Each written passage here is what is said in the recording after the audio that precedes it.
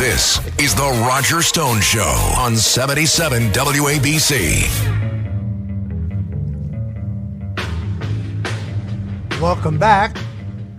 I'm Roger Stone, and this is 77 WABC Radio, the crown jewel of AM radio. We told you why Henry Kissinger was a brilliant, duplicitous, temperamental, power-hungry, and strategic thinker. And, well, when you think about where he's going, I hope he has an asbestos jumpsuit. Joining us now is Barry Habib. Barry Habib is the CEO of MBS Highway. He is an American entrepreneur. He's also an Amazon best-selling author for his book, Money in the Streets. He is widely viewed as the country's foremost expert on mortgage and the housing markets. He is widely credited with actually saving the mortgage industry in 2020 from margin calls due to actions by the Federal Reserve. His presentation to the Fed created stability at a critical time. Barry Habib has won 3 Crystal Ball Awards by Zillow and Pulsenomics for the most accurate real estate forecasts out of 150 economists in the United States. He was the 2019 Mortgage Professional of the Year. Let's just say it. When it comes to the economy, he's the single smartest guy I know. And as James Carville famously said about Bill Clinton's campaign for president, certainly true in 2024, it's the economy, stupid. Barry Habib joins the Roger Stone Show now. Such a privilege to be with you, my friend. Hope everything is going wonderful in your world. And I love the asbestos jumpsuit. Maybe crack up out loud. Well, I was neutral on Henry Kissinger. I saw both the good and the bad until he tried to seize power by convincing Reagan to turn over foreign policy to Ford. And then I saw the way he enriched himself as an agent of the Chinese Communist Party in his later years. Believe me, Henry Kissinger knows who Deep Throat was, and Deep Throat's leaks to the Washington Post brought down Richard Nixon. We're going to tell you that before the end of the show. But Barry, I want to focus on the economy because President Biden is out touting Bidenomics as if Bidenomics are a huge success. You heard this from Governor Gavin Newsom in the debate, claiming 14 million new jobs. And it sounded like a campaign pamphlet, actually. Let's look at the economy going forward. Barry, what's going to happen, for example, when it comes to inflation? Well, I want to talk about inflation, but just to highlight what you had brought up with Gavin Newsom saying, and the Biden administration, of course, touts all of the jobs under their watch, which they take credit for. Remember, none of these jobs were created. These are simply putbacks from the jobs that had to be taken away because of COVID. So when you tell people that they can't work and they can't go to work and then they come back to work, those aren't jobs that are created. These are just putbacks from the jobs. And if you look at the number of employed, we're not anywhere near the type of growth rates that would be commensurate with an economy that we're humming along. In fact, if we take a look at the job numbers in depth, they're a mirage. They're done by the BLS, the Bureau of Labor Statistics, but you may as well take the L out of it because they're just BS. And it's crazy because as the public looks at the headlines, and quite frankly, many of the commentators, they don't dig deep. There's a few highlights that we can talk about just briefly, but when you look at the way that the job reports are constructed, it's a Herculean effort. We have 167 million people in the labor force, so they rely heavily on models. And what we can see is that if you look under the hood and you look at the faultiness of the models, there are ways to corroborate information to see, is this just smoke and mirrors or garbage? Is the government making this up as they go along? So, for example, the market trades on the headline, and of course the Biden administration, takes a big victory lap when the numbers come out. Meanwhile, the bond market gets killed, the stock market may react to it. But 9 out of the last 10 job reports have been revised lower. So nobody looks at that, Roger, because that's like yesterday's newspaper. So the big ballyhooed number is just a farce. And it's actually 10 out of 10 in the private sector. So the private sector, every report has been revised lower. Every single one this year, 10 out of the 10 reports that we have thus far received. We got one more coming out Friday. But if you take a deeper dive, if you see how many jobs were created by the government, it's amazing. They just put 52,000, 52,000, 52,000 for the last 3 months. You could tell that there is no way that these numbers are going to be exactly 52,000 job creations. They're just making it up as they go, and they're not even smart enough, or maybe they assume the American public is so dumb that they won't look deep and see. They don't even go through. They're so brazen. They don't even say, well, let's make 149 and 153 and what. No, they just throw a number in there and expect us to believe it. It is garbage. Now, they can't hide the unemployment rate, because that's a survey where you actually call people. And these people that are being called, we see the unemployment rate has now risen to 3.9%. Now, while that is still a low number, it would have been higher, except that last month 200,000 people that were unemployed gave up, so you don't count them anymore. It would have been higher, it would have been 4% or above. Now, this is important because the low unemployment rate in the cycle was 3.4%. Every time we rise a 0.5% above the low in the cycle, we are about to be in a recession. So I believe that a recession will be upon us in the next 2-3 months, maybe even sooner, maybe a month later, but certainly within that range. The thing of it is that they don't actually call the recession until a couple of quarters later. So it might be August that is confirmed, but we may be within that recession. I believe that's upcoming, and that's definitely here. Now, this Friday, when we get the job report, Roger, I'll put a bold prediction, and I'll say you see a 4 on the unemployment rate. I think you'll see that, and I think the number that you'll get as far as job creations will be difficult for them to continue to hide, and it will be a lower number. So apologize for kind of going off on that tangent, but I will talk about inflation. But this is what we're looking at, first of all, in the job numbers, which is really important. Correct me if I'm wrong. Also, the job numbers do not take into consideration those who have given up looking for a job. That is correct. Who have taken themselves correct. out of the labor market, and therefore, I'm not sure they really mean anything anyway. You know what? It is unreliable data at best, Roger. So we're being kind when we say it's unreliable data. And in addition to that, if you look at every Thursday, we get initial jobless claims. And the number that's really important is something called continuing claims. So it is possible that maybe employers are reluctant because, look, if you hire somebody, you pay a headhunter, or during the COVID years, it was tough to get employees. So they may be reluctant to let people go as quickly. But what we have found, if you look at since September, those that were continuing to receive unemployment benefits, that went from 1.6 million to 1.9 million. That is a dramatic rise in just 2.5 months. That is extraordinary to see that type of an increase, which tells us that once people are let go, it is difficult for them to find work again. And these are all signs that point to recession-like conditions. And I think that while it may not be officially called prior to the election, it is certainly something that consumers will be feeling prior to the election. I think the conditions economically get worse, and the timing of it will be right before people, are picking their candidate and seeing how they're going to go about this. But the other one is inflation, Roger. And inflation is it's interesting because we have to look at inflation two ways. One way of looking at it is, and it's very important to view it this way too, is the rate of change.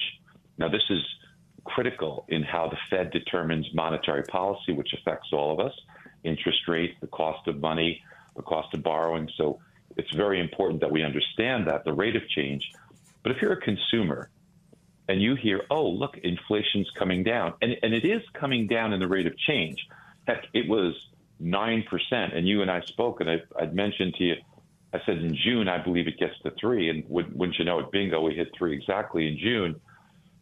But while that sounds good, that it's, oh, look, it's 3%, that doesn't necessarily help people who are paying bills, because while it's now 3%, it's 3% on top of the 20% that they have been subject to in the past 3 years.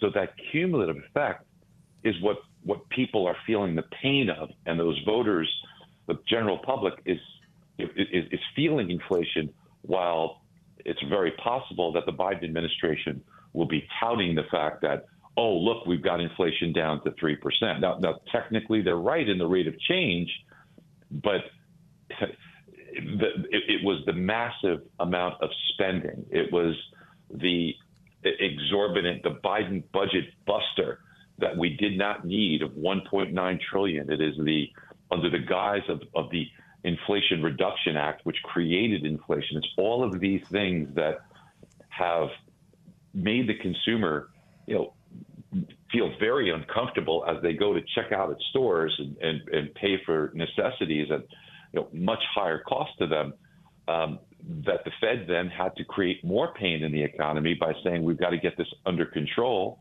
And by the way, the Fed was totally complicit. You had Jerome Powell in 2021, knowing that inflation was about to get out of control, keep interest rates at 0 and quantitative easing going. So they put gasoline on Biden's inflation. And the reason was because Jerome Powell needed to be appointed again, and he wasn't going to start hiking rates at that point in time. So it is just, it's an awful situation, and consumers, unfortunately, are feeling the pain of it. Ohio, ready for some quick mental health facts?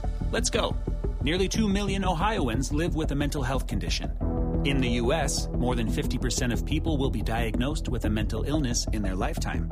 Depression is a leading cause of disability worldwide. So why are some of us still stigmatizing people living with a mental health condition when we know all of this?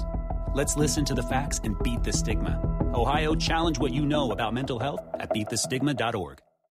So let's talk about the role of the Fed, because the Fed will be looking at the inflation rate. Inflation seems to me very much like unemployment. It's the amount of inflation is cumulative. What's already happened is not going away. So just a rate of change is a change in additional inflation.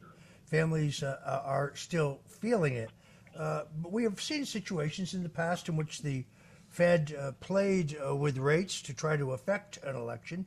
Do you think that's what they're doing? It's hard to say.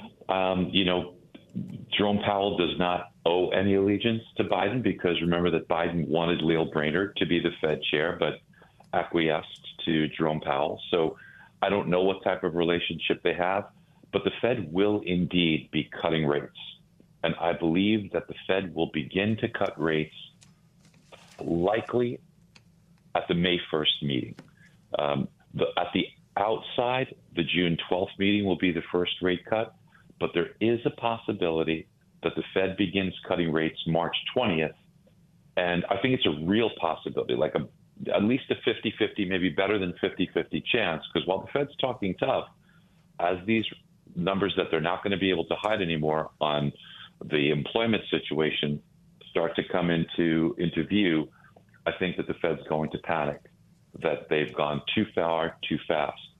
But while interest rates is what everybody focuses on, Roger, the real key as far as consumers, people listening to this, how it will impact them, will be the Fed's balance sheet.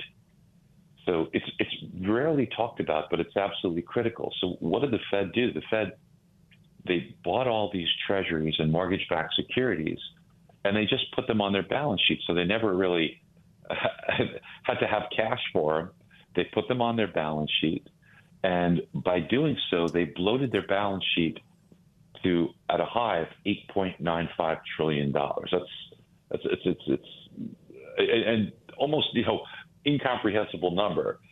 So they realized that was too high. That at the time was 35% of GDP. So that was out of control. Now, since then, they have been allowing their balance sheet to run off.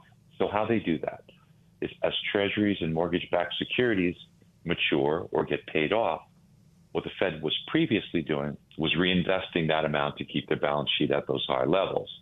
Well, once they started the runoff, now we've been seeing about $100 billion runoff, to be exact, $95 billion a month, or a little over $1 trillion a year.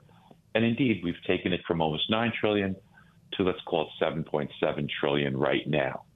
So they've been successful in bringing it down, but it's still too high. It's about 27, 28% of GDP, and that's more than the Fed's comfort zone. I believe the Fed would be tolerant at around 25% of GDP.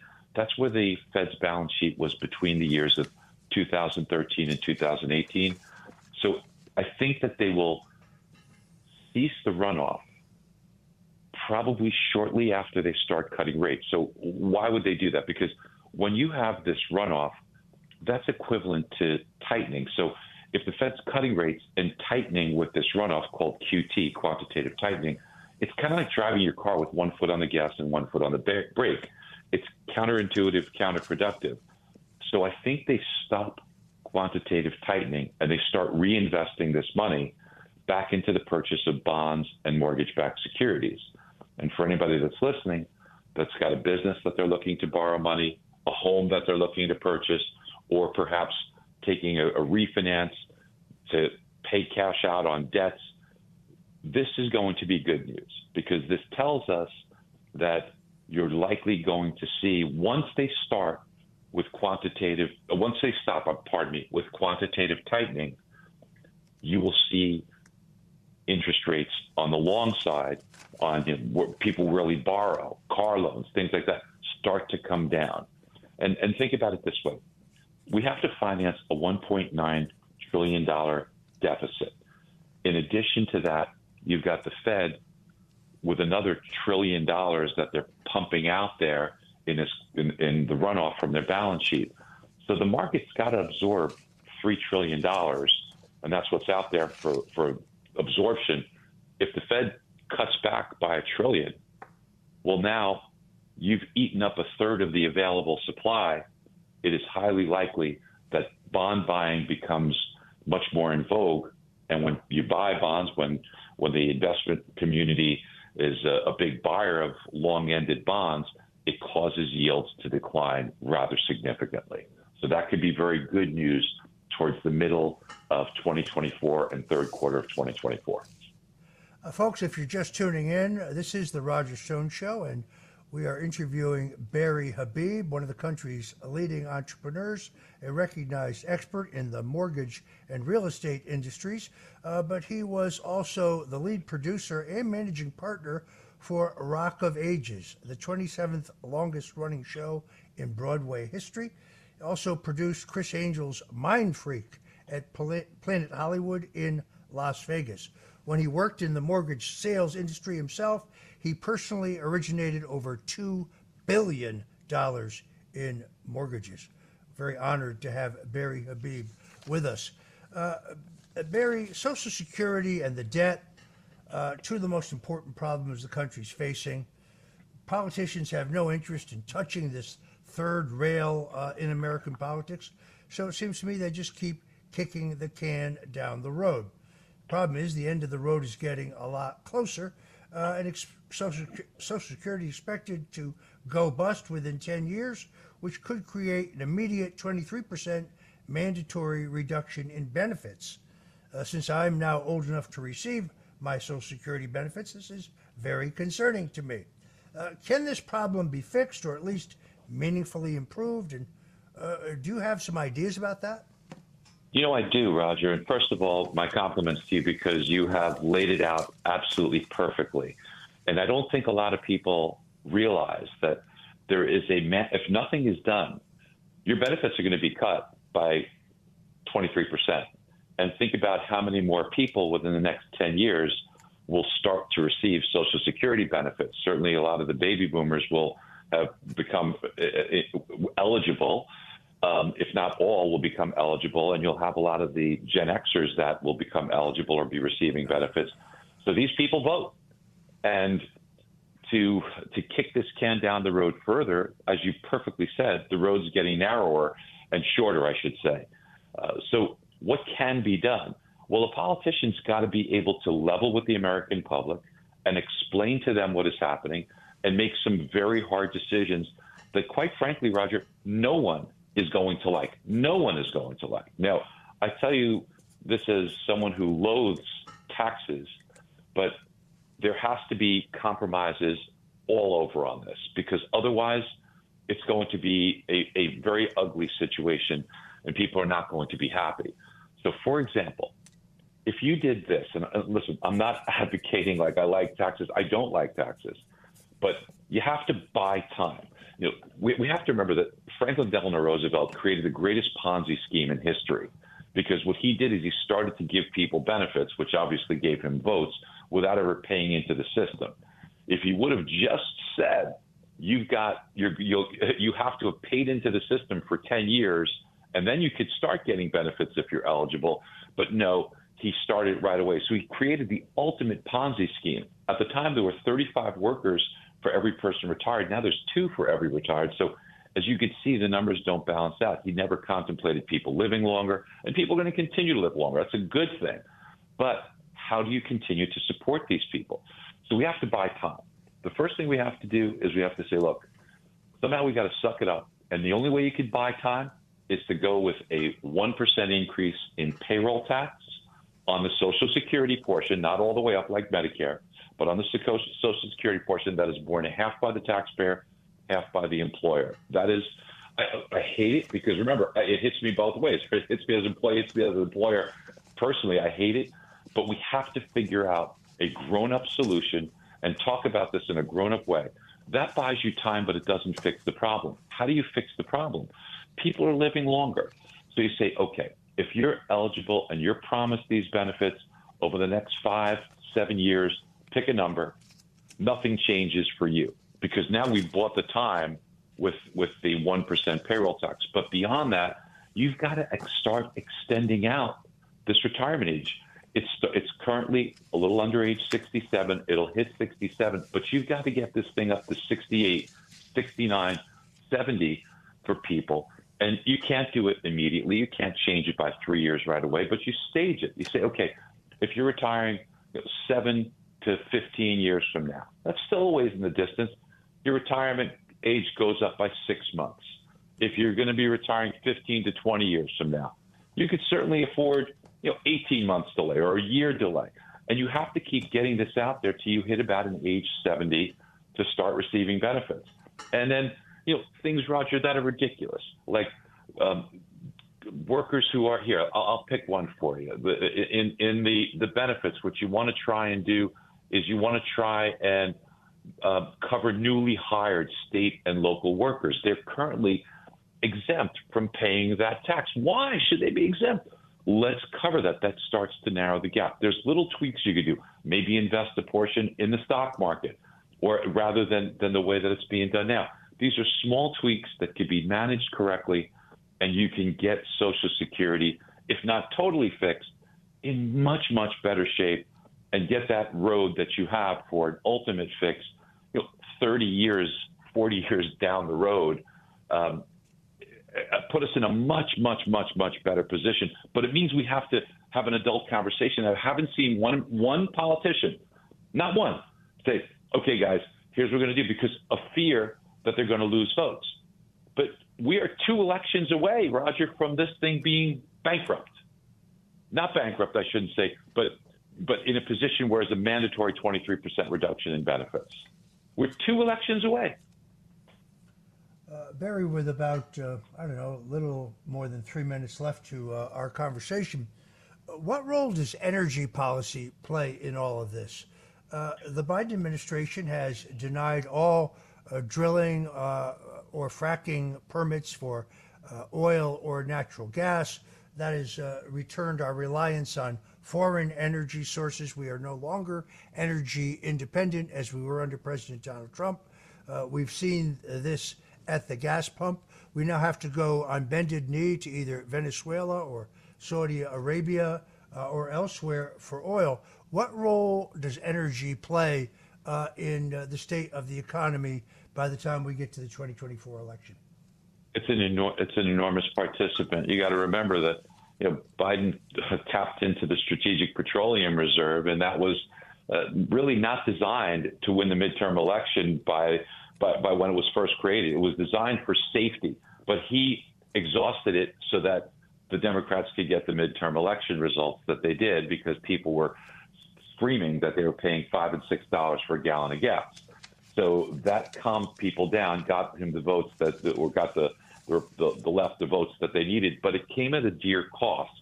Now, we are reaching a point where oil prices are behaving themselves with WTI between 75 and 80. West Texas Intermediate is what that means, between $75 and $80 a barrel. And the reason for that isn't because of anything the Biden administration's done. It's because of slowing demand, and it's slowing demand globally. Economic conditions are slowing, and you see it. This is such a key factor in recession. You see this before recessions. But we need to do more drilling. It is true. People will say, oh, we are producing more barrels than we have in the past. Well, yes, but that's not because of the Biden administration. That's in spite of the Biden administration's efforts to curtail it. They can say whatever they want.